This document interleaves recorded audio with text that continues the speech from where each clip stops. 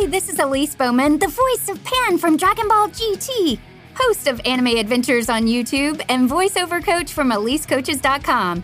You've heard me advertise on this podcast for a while now, and I know you hear me now when I tell you you're listening to the I Know You Hear Me podcast with Flynn Hendricks. I'm Rick Robertson, former guest and voice of Dabura on Dragon Ball Z. And you're listening to the I Know You Hear Me podcast with Flynn Hendricks. And I know you hear me, but what you don't know, I can hear you too. Hi, I'm Will Harridge, and I'm an audio engineer. But you would not believe the amount of mediocre voice actors I get in on the daily. It's scary, honestly. I always want to recommend them to Elise Bowman, who's the best voice acting coach I know, but I'm always afraid I'm going to offend them and be out of a job. Thankfully, I send the best ones over to her anyway over at EliseCoaches.com, and they keep coming back. Hi, I'm one of the mediocre talents that Will has to work with. And really, I'm thinking about looking up Elise myself. Go look at Elise Coaches today and start your career without ending mine. What he said. What's up, everybody? We are here at the VIP day of ICC 5, as I have aptly dubbed it, the Haven Strikes Back. This is the I Know You Hear Me podcast with the one-man enterprise, Flynn Hendricks, my main man and producer, Just Jeff, and I've got my two brothers from the ECPC, the Eclectic Collective. You guys want to introduce yourself? I'm Matt. I'm Ryan. And we are here to talk about the experiences today. We're here to talk about some wrestling. We're going to nerd out a little bit, and we're pretty much going to do what I do every time I'm in the ring. I'm going to call it on the fly. And we're going to try to piss him off to the point to where he flips tables. No, I'm kidding. Oh, that actually would go with something I'm working out, trying to get into the stand-up comedy realm. So by all means, give me the reps. All right. So guys, where do we want to start this show at? I got a question, like just for you, just being on the wrestling end. So, I'm not a wrestling professional or know it all like him. This guy over here, he knows the history and everything. But we did have a conversation about John Cena and the record that Ric Flair holds. Yes. So there's been a lot of talk lately that John Cena has been okay with letting the record go to Charlotte Flair if it was to come to that. How do you feel about that? First off, Ric Flair technically only has 16 recognized world title reigns. The real number is in the 20s, at least, because I mean he's gone across the pond. He's gone to Puerto Rico, and he's done a one-night title swap just to save his life because those fans are so rabid.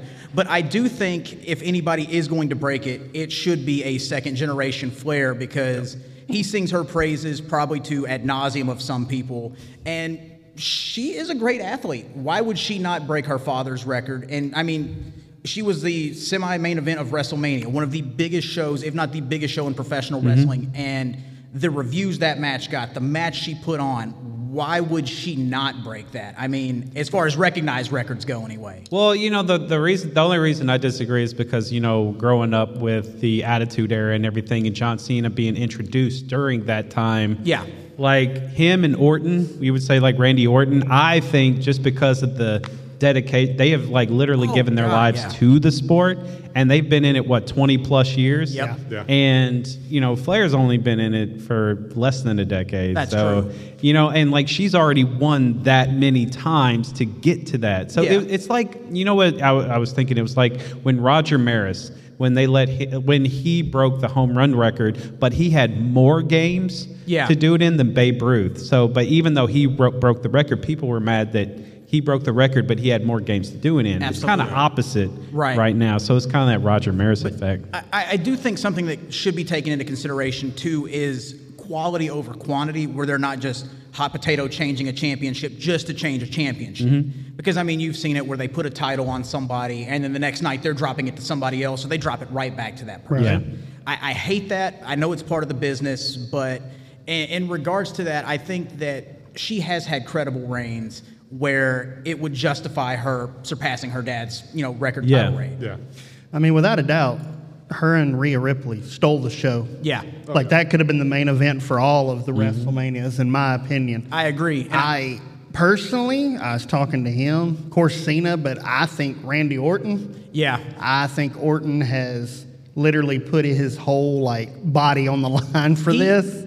You hear people praise him, but he does not get the credit that he deserves. No, he does He can not. work with anybody, and he is one of the absolute best villains in the wrestling industry, to the point that you think that man is unhinged. Mm-hmm. That is how good he is. And I was a big fan of his dad, Cowboy Bob. Like, he literally just took the pedigree of being a third-generation wrestler and just upped the ante every time.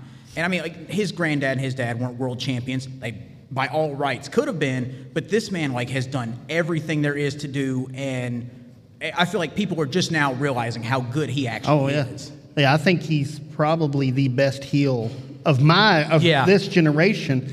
He just really evolved that. Like, I can't cheer for him. I love to have him as a heel. Like, as a face, it just doesn't work. See, that's the thing, too. As a heel, and this is something that I live by because I am the villain, it's easier to make people hate you than it is to make them love you. And I will say, I take offense with the best heel remark, because I hear that phrase thrown around so much. I may burn some bridges right now. I may not. But I hear that MJF is the best villain. I hear that Jeff Jarrett is the best heel in the business. Bully Ray, I'll give that man his due, because he doesn't have plants in the crowd. He doesn't have to, low blow children or use racial slurs or anything like that. I probably just burned some bridges right now. But I honestly feel like I could compete with that, because, Jeff, you can attest to this. At the recent show that we did at Caverna for Ultimate Championship Wrestling, I was in the main event, and there were other awesome matches on that show.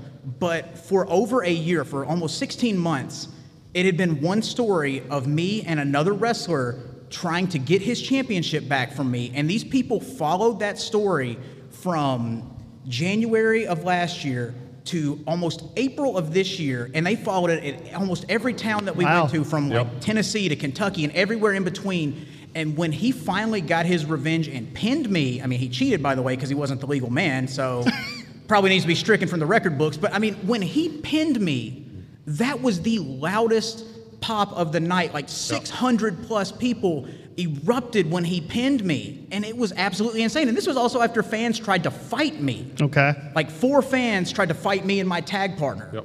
And I don't see a lot of people getting that kind of heat anymore. Yeah. Let me tell you something. Tennessee crowds and Kentucky crowds is a different breed when it comes to wrestling. It's still real. I got a question. I got a question. Yes. You're talking about titles. I want to know what your view is on Roman Reigns holding it from, about 1,000 days. Absolutely. What do you think of that? Like, your opinion. Okay, so this is one, and I'm probably going to make a lot of people mad here. I love it. I also loved it when Brock Lesnar had it and wasn't there every show, because it makes it an attraction. It makes it more like a more rare occurrence when you actually see it. It makes it special. So when somebody actually beats him, it means something, whereas it's not just another win and you forget about the event that it happened at, or it happened at this pay-per-view that wasn't a WrestleMania, or so on. And it makes it a lot more special when somebody actually beats him. And it's a throwback to the old days of Bruno Sammartino, Hulk Hogan, Bob Backlund. It's a rare thing these days. See, this is why we need something like this, because I didn't look at it like that. And I love it too, because it's the antithesis of the society we live in, where everybody wants the Amazon delivery of, I want it next day, I want it now, I want this immediate gratification. This guy is going on almost 3 years of being a champion in an era where people's attention spans are so short because of social media, this or that. But that man pulls in the ratings, and speaking from experience of being backstage or being on the event floor, like at SummerSlam or a SmackDown, when he comes out, it is an absolute event. Like, you feel the reverberation in the floor of the arena. You get the goosebumps watching it, because he owns the room. Like you were talking about it before the mic started rolling. He owns the room. He comes in. He takes his time. He makes you wait for it. He has you in the palm of his hand. Then when he says the name of your city and he says, "Acknowledge me," the people go crazy. And then just walks out. Sometimes. But still, he has the right to do that now. Yeah. He has that much clout. So I got a question for you. And you're going to have to help me, because it's been so long. I don't remember the tag team. You remember they were a part of TNA that I pissed off? The Harris brothers. Ron and Don. Yeah, okay. So how do you handle people, like, especially being at smaller shows, how do you handle, like, the hate that they throw at you? And just because... like when we were at a TNA show, the Harris brothers were heels. Oh, yeah. And so, we would say stuff to them. And, like, I remember one of the Harris brothers, you probably remember which one. Yeah. He, like, looked at me. He was like, I'm going to find you in the parking lot for everything I was saying. Yeah. I was like, bring it on, man. Because I thought it was part of the show.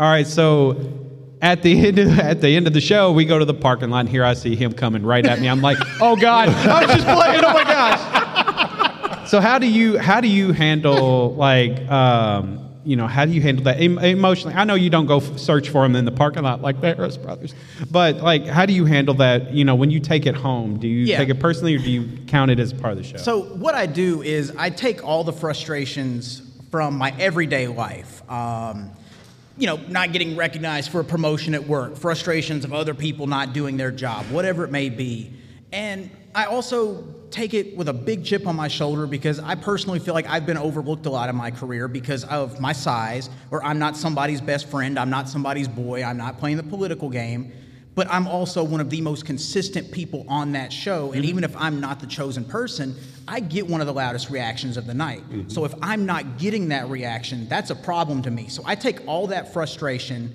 and I will literally say things that they think they know, but it's using the old villain mentality where I don't think I'm a bad guy because there's truth in what I'm saying. I believe my truth. And if I tell somebody I think I'm the kind of person your kids should look up to because I have a college degree, I have a job, I'm doing this, I'm chasing my dreams, and you're sitting here drinking beer at a wrestling show, setting a bad example for them, why would they not look up to me and feel like they should be able to chase their dreams? And that strikes a nerve. All right. So, I mean, if I'm not getting that, then it's a problem. And delving into the acting world has helped me find more clever and intricate ways to bring that out where it's not always going in a verbal joust. It's just a look at somebody in the crowd, a wink and a nod, whatever it may be, that it's just different ways that you don't typically see somebody getting heat nowadays. Yeah. And like I said, it's resulted in fans trying to fight me, and sometime 10 years ago, a fan did fight me. So. Yeah, the only reason that worries me is because we've seen video of like fans actually jumping on the wrestlers. Yeah. Like that, so. And that's the thing too. So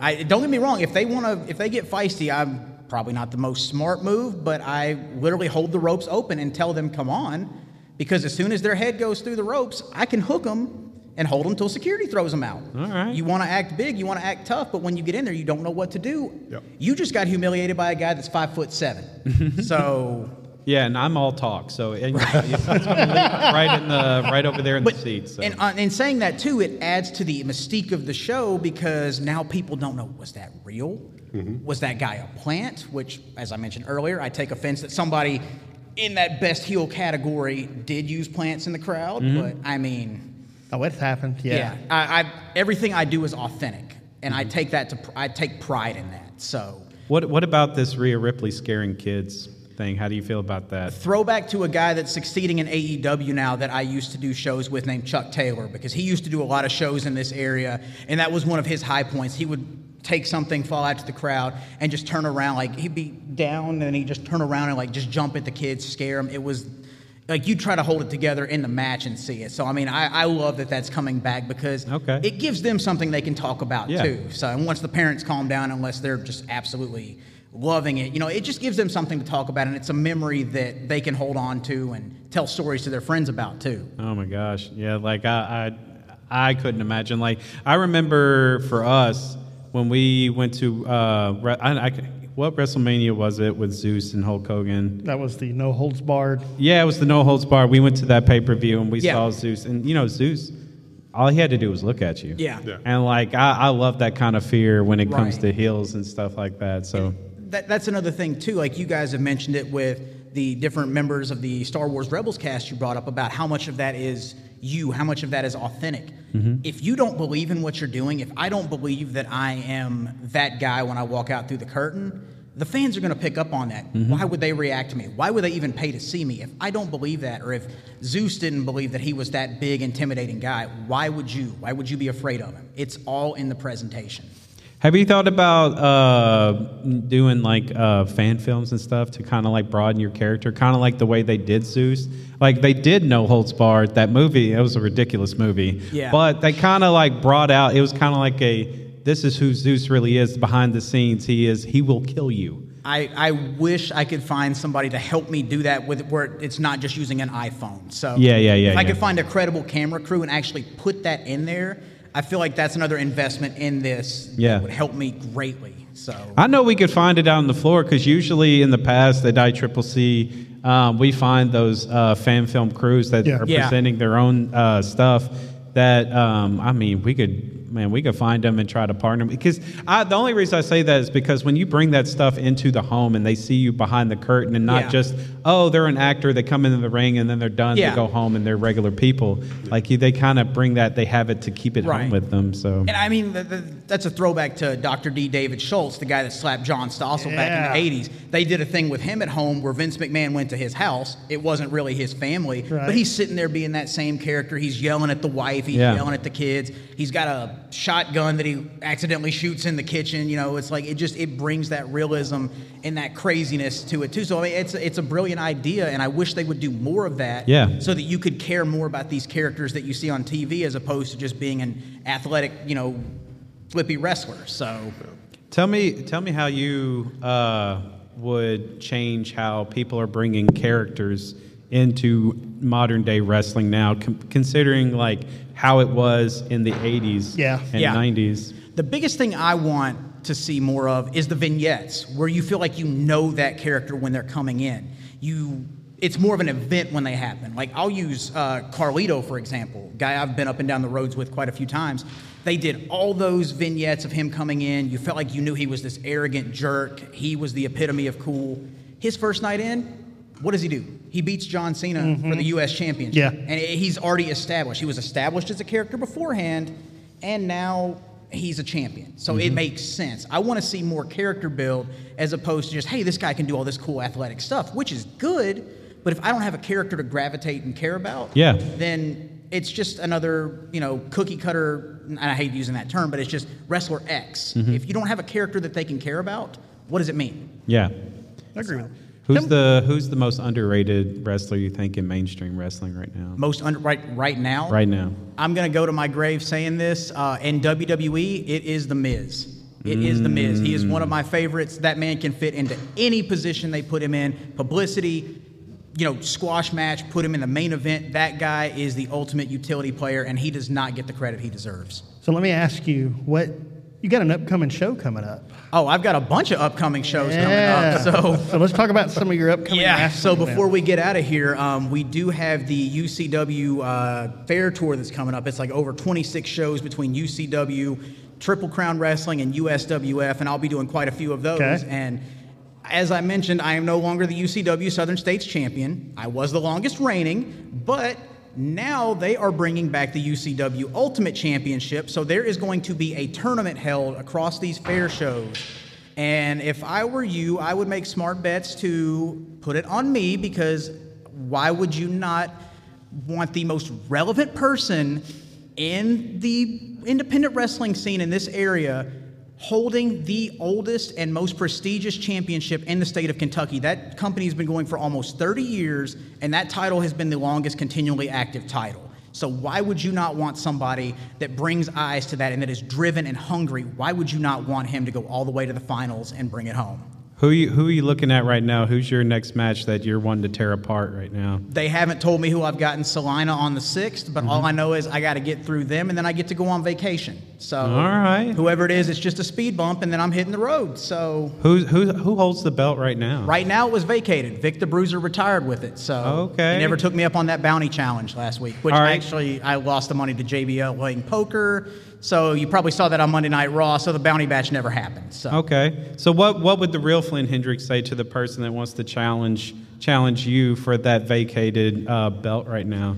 Anybody that wants to challenge for the UCW Ultimate Heavyweight Championship, I hope you know that you do not stand one single chance. And chances are you probably aren't even fit to zip up my boots. You probably don't even have real gear. And if you do, good on you, because you set yourself out amongst the crowd. But you don't have the marketability. You don't have the skill. You don't have the charisma. You can't work the room. You can't work a mic like Flynn Hendricks can. You haven't been on set with Amazon. You haven't been in a booth. You haven't done half the things I've done. done. And when I get in that ring, I will prove it to the world that I am the most relevant, sensational one-man enterprise that the professional wrestling business has and never will see again. And by the end of the summer, hopefully on my birthday, I will become the last UCW Ultimate Heavyweight Champion, and I will hold it until I retire, and I dare someone to come and try and take it from me. And I know you hear me. Yeah.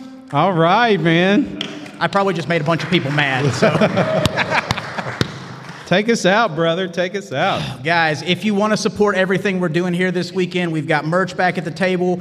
Proceeds are going to the Nashville Humane Society and St. Jude. Those are two big charities that are close to my heart. We got a bunch of great celebrities here. We've got two of my voiceover coaches, Vanessa Marshall, Steve Bloom, the Star Wars Rebels crew, Ian McDermott. We've got everybody here. We've got the media room. Come on back here. Get on these shows. Ask some questions and just come out and show your support. It's going to be a great weekend. Nobody's getting turned away. It's bigger and better than ever. And like I said, it's ICC 5. The Haven strikes back. So come on out to Lebanon, Tennessee. See ya. We're good. We're going to keep going. So you praise me, and then I drop the ball. So, story of my life. But anyway, thank you so much for those kind words. And I say that as I'm getting ready to sit under your learning tree, because you're going to be my next teacher on this acting journey of mine, and I'm so grateful for the opportunity. I'm looking forward to it. We just did a group workshop. We did. It was wonderful. I know you said you're kind of newer in the realm of the teaching aspects. Yes, I am newer in the realm of the teaching aspect, and I'm grateful to be given the opportunity. It sort of happened completely by accident. Yeah. And it was really out of nowhere. And Eric put it all together. Oh, yeah. And Eric Horwitz. Shout out to him. Yes, he's amazing. Yes. He sure is. And I haven't had a chance to listen to the podcast yet, but I cannot wait. You guys Absolutely. are all so talented. Everyone in the class was amazing. So. They're all talented. I'm a hack. I just come into the wrestling episodes. No, not true. No, you're amazing. Thank you so much. So, what does it mean to you to be able to give back and teach in that regard? Because, I mean, a lot of people, I'm used to it in the wrestling world where they're not so giving. They want to, protect their territory and not give back. What does that mean to you to be able to give back like that? Well, in my experience when I was starting out, I had the same thing where women like Ray Delisle, Tara Strong, all sorts of voiceover people were so kind and instructive, and everyone was really supportive. Yeah. So I feel like that really sets the tone in the world of voiceover, for sure. Which is, I think, quite different. And of course there's competition, always. But at the end of the day, I feel like everyone's voice is unique. Everyone's soul imprint is unique. And every single one deserves a place and a chance and a microphone. And with that in mind, if we can help each other become the best versions of ourselves, to own and find our voices, that's the greatest gift that we can give to each other. So. And I actually found that it helped me in my own auditions during the week. Yeah. Because I was thinking about you guys and what we had talked about. So I learned a great deal. That's so amazing to hear. And I have a question, too, because I'm guilty of this myself. How do you not self-sabotage yourself, or how did you teach yourself to not do that when you don't have someone directing you? How do you not overanalyze or submit it and forget it and just be happy with what you did? Well, I think I take shelter in the 3 in a row. I take shelter in the 3 in a row thing, where you just do 3 different takes, and then you know what? You can pick and choose parts of whichever one that you like. Absolutely. And so there's forgiveness. There's redemption in 3. Bye, Carly. Oh, sorry. No worries at all. Yeah, there's redemption in the 3rd take sometimes, and then sometimes you go back and go, man, I had it on the first one. I didn't need to do all that. Yeah. But it's, it's not like we're doing to tape. You can just delete it. Oh, for sure. And you got somebody waiting to hop on here and get an autograph from you, so I don't want to hold you up too much. All right, I know you want Taylor to pop in. Okay. So we'll go ahead and wrap it up here. Vanessa, thank you so much. Bless. Thanks so much, y'all. All right, guys, we are back at ICC on VIP Day on Friday, and I have got 2/3 of the Rebels cast with me. I've got Taylor Gray as the voice of Ezra and Tia Sakar as the voice of Sabine. So, guys, thank you so much for taking the time to do this, stopping by the booth up in the media room. What's your experience been like so far? I've been having a great time. Everyone's so nice, and it's a beautiful day in Tennessee, and what's not to love? I can only second that. Everyone has been so sweet, so kind, and it's been busy. It's amazing. Yeah. Absolutely. And something that you guys had mentioned I want to hit on in your ECPC interviews. Taylor, you mentioned that you were going from on-screen to voiceover, and Tia, I think you mentioned you were doing the same thing. When you jump into that medium and you have characters that now get action figures made, what is it like when you see these collectibles that you help bring to life? What is it like to actually see that and hold it in your hand? I have an army of Ezras at home. Oh, that is awesome. And I talk to them and I lead them. It's like that movie Toy Soldiers. You remember that back in the day? No, I think it is so cool, right? Like, you never think that that's going to happen, and when it does, you're just kind of, pinch me. And Lucasfilm / Disney is great about sending you everything that's ever been made about a character. That is amazing. I will say, when I got my Funko Pop with the Darksaber, I call it my as if I am, Sabine's Darksaber Funko Pop, that was like especially awesome. Oh, yeah. And Sabine's Black Series figure is, like Taylor said, they are very generous and they send us all the cool stuff. And I think they even pointed out too in your interview that that's one of the hardest ones to find. That's even cooler. That's very cool. I love to hear that. And again too, like, what is it like for you guys seeing these characters that you help bring to life in animation coming to the the live action realm? What is that like for you guys? I mean, it's kind of surreal. Also, like, I'm just thrilled that Sabine's story gets to live on, and she's not done yet. She's got more adventures to experience, so I'm thrilled. Absolutely. I'm in the same boat. I just think it's cool that it's going to expand to bigger audiences. Oh, yeah. And more people will see it, and there's this whole backstory that we've been through, and it's pretty special. For sure. And then I've got one last question for you guys. It's going to be Steve Bloom-centric because he was my introduction and my foot in the door into the acting world. What was it like working with him on set? Because, I mean, like you said, everybody kind of has this family dynamic on set. What was it like working with Steve? I mean, I wish every question was Steve Bloom-centric. Yeah, same. I can just speak to the character that he is as a person, and he's the kindest, coolest, most fun person in the world. I just love being around him. I'm so sad I haven't seen him more. So this is fairly special for us because we haven't been together like this in a long time. Absolutely. So every time we had a session, it was great seeing everyone, but it was especially great seeing Steve. Yeah. Hey. I was curious if she was going to hear that. And I guess one last question popped into my mind because I know you mentioned it in your interview earlier. You guys were kind of newer to the Star Wars realm together. What was it like bonding over, maybe being the two actors in the series that didn't have the most knowledge about the series or learning as you go? What was that like, and how did you develop the bond over that? It was actually really helpful because Taylor and I were both primarily on camera. Okay, speak for yourself. I have a Sith holocron tattoo right here.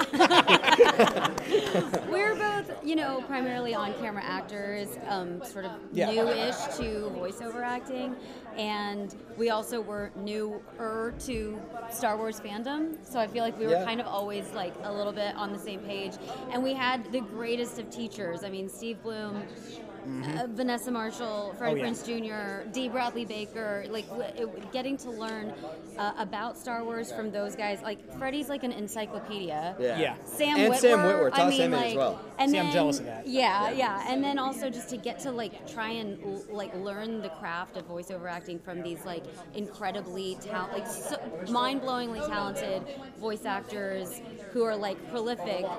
It was just a gift, it feels like. It sounds like it. I mean, that's so awesome. But guys, what's also awesome is y'all took the time to do this interview today, so I really appreciate it. Thank y'all for everything you've done and giving us something to be fans of. Aw, and I hope you guys enjoy the rest of the weekend. Thank you so much. Too. Thank you, guys. See you guys.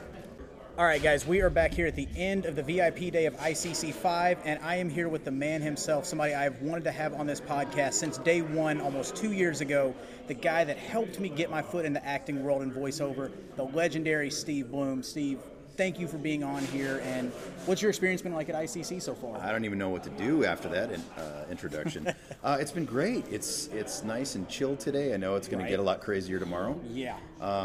It was really fun, and thank you for trusting me. Of course, I really appreciate it. At bloombuckstudios.com. Yeah, I will vouch for that 100%. And it meant a lot to me when you said that, too, because, I come from the wrestling world where a lot of people are very territorial, will take your money and just kind of, show you the door without even teaching you anything. Yeah. So with sitting in that masterclass hour that you offered, it hooked me. I was ready to go because I trusted you right off the bat.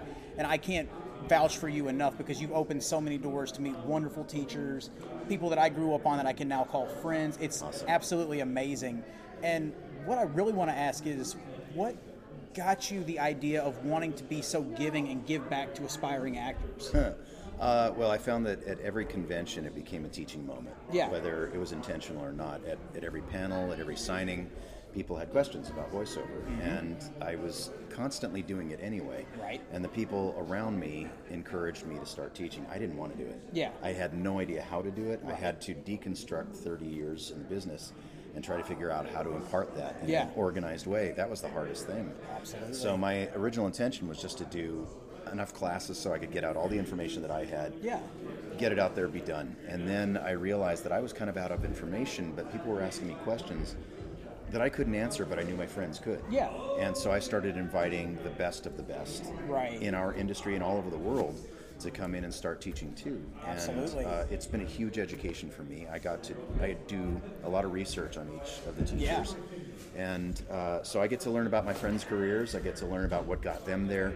And everybody in this industry has a different path. Yeah, absolutely. So if it didn't resonate from what I said, or it didn't resonate from what one of the other teachers said, one of the other 47, 48, 49 teachers that we've had so far is going to hit that on the mark at some point. So I feel like no matter what, people are going to walk away with a good education. Yep. And they're not going to get taken advantage of by predators, yes, which was my 100%. main goal. And that was the biggest pet peeve that I had.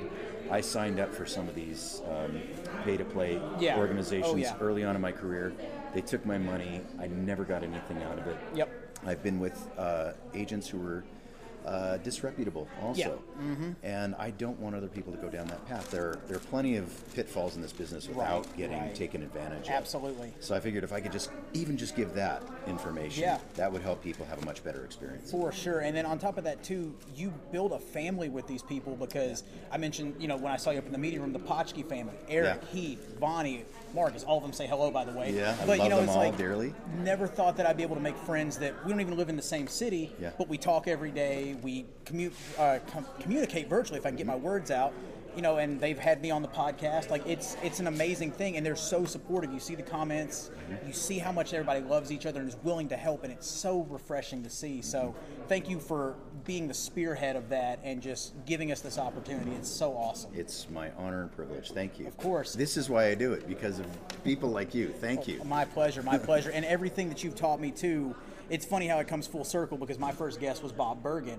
I'm on his waiting list for classes now, but I remember the question I asked him was, do you think my professional wrestling career would benefit me in the acting realm? And he wasn't sure about it. I don't think he was really familiar with professional wrestling, but it's crazy now how much this has helped me take that to another level in that realm, and it all kind of comes together to make a diverse actor. I'm sure. And it all starts right there. So I can't sing your praises enough. He didn't pay me for this. This is my 100% testimonial.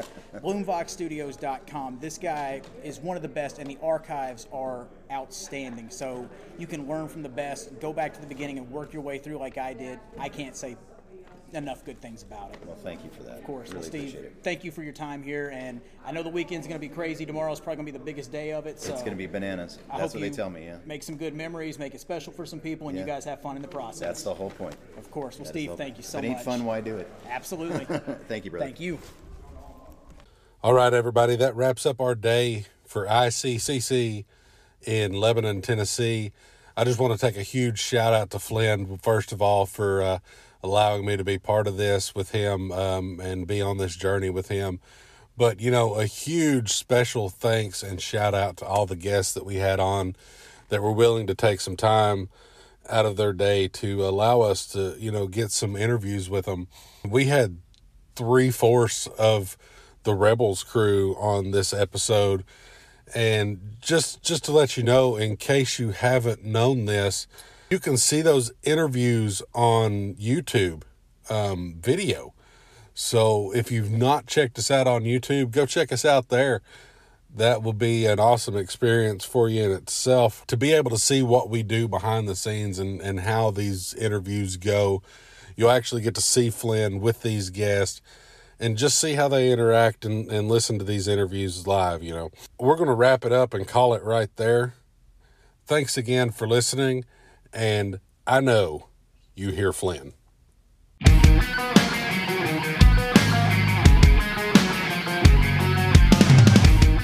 The I Know You Hear Me podcast is a presentation of Flynn Hendricks Enterprises. We thank you for tuning in this week, and we hope you'll check out our sponsors and advertisers.